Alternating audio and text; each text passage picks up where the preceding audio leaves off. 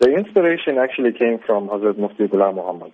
I was visiting him one day at the Mazar and we were talking about apps. And he had this idea that he wants to put the Habibul Awrad, the book by Hazrat Khaja Habib Ali Shah, onto the mobile platform.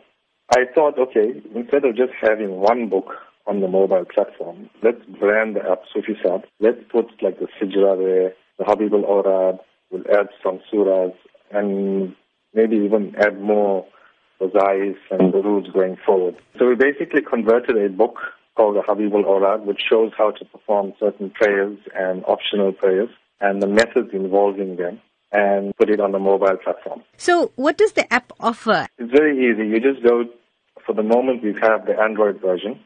You go to the Play Store, you download the Soofie Saheb app.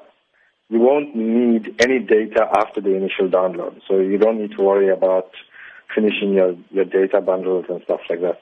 Once it's downloaded locally on your phone, you can use it, and it shows you how to perform, like Fajr, for example, the morning prayer, how to perform the optional prayers.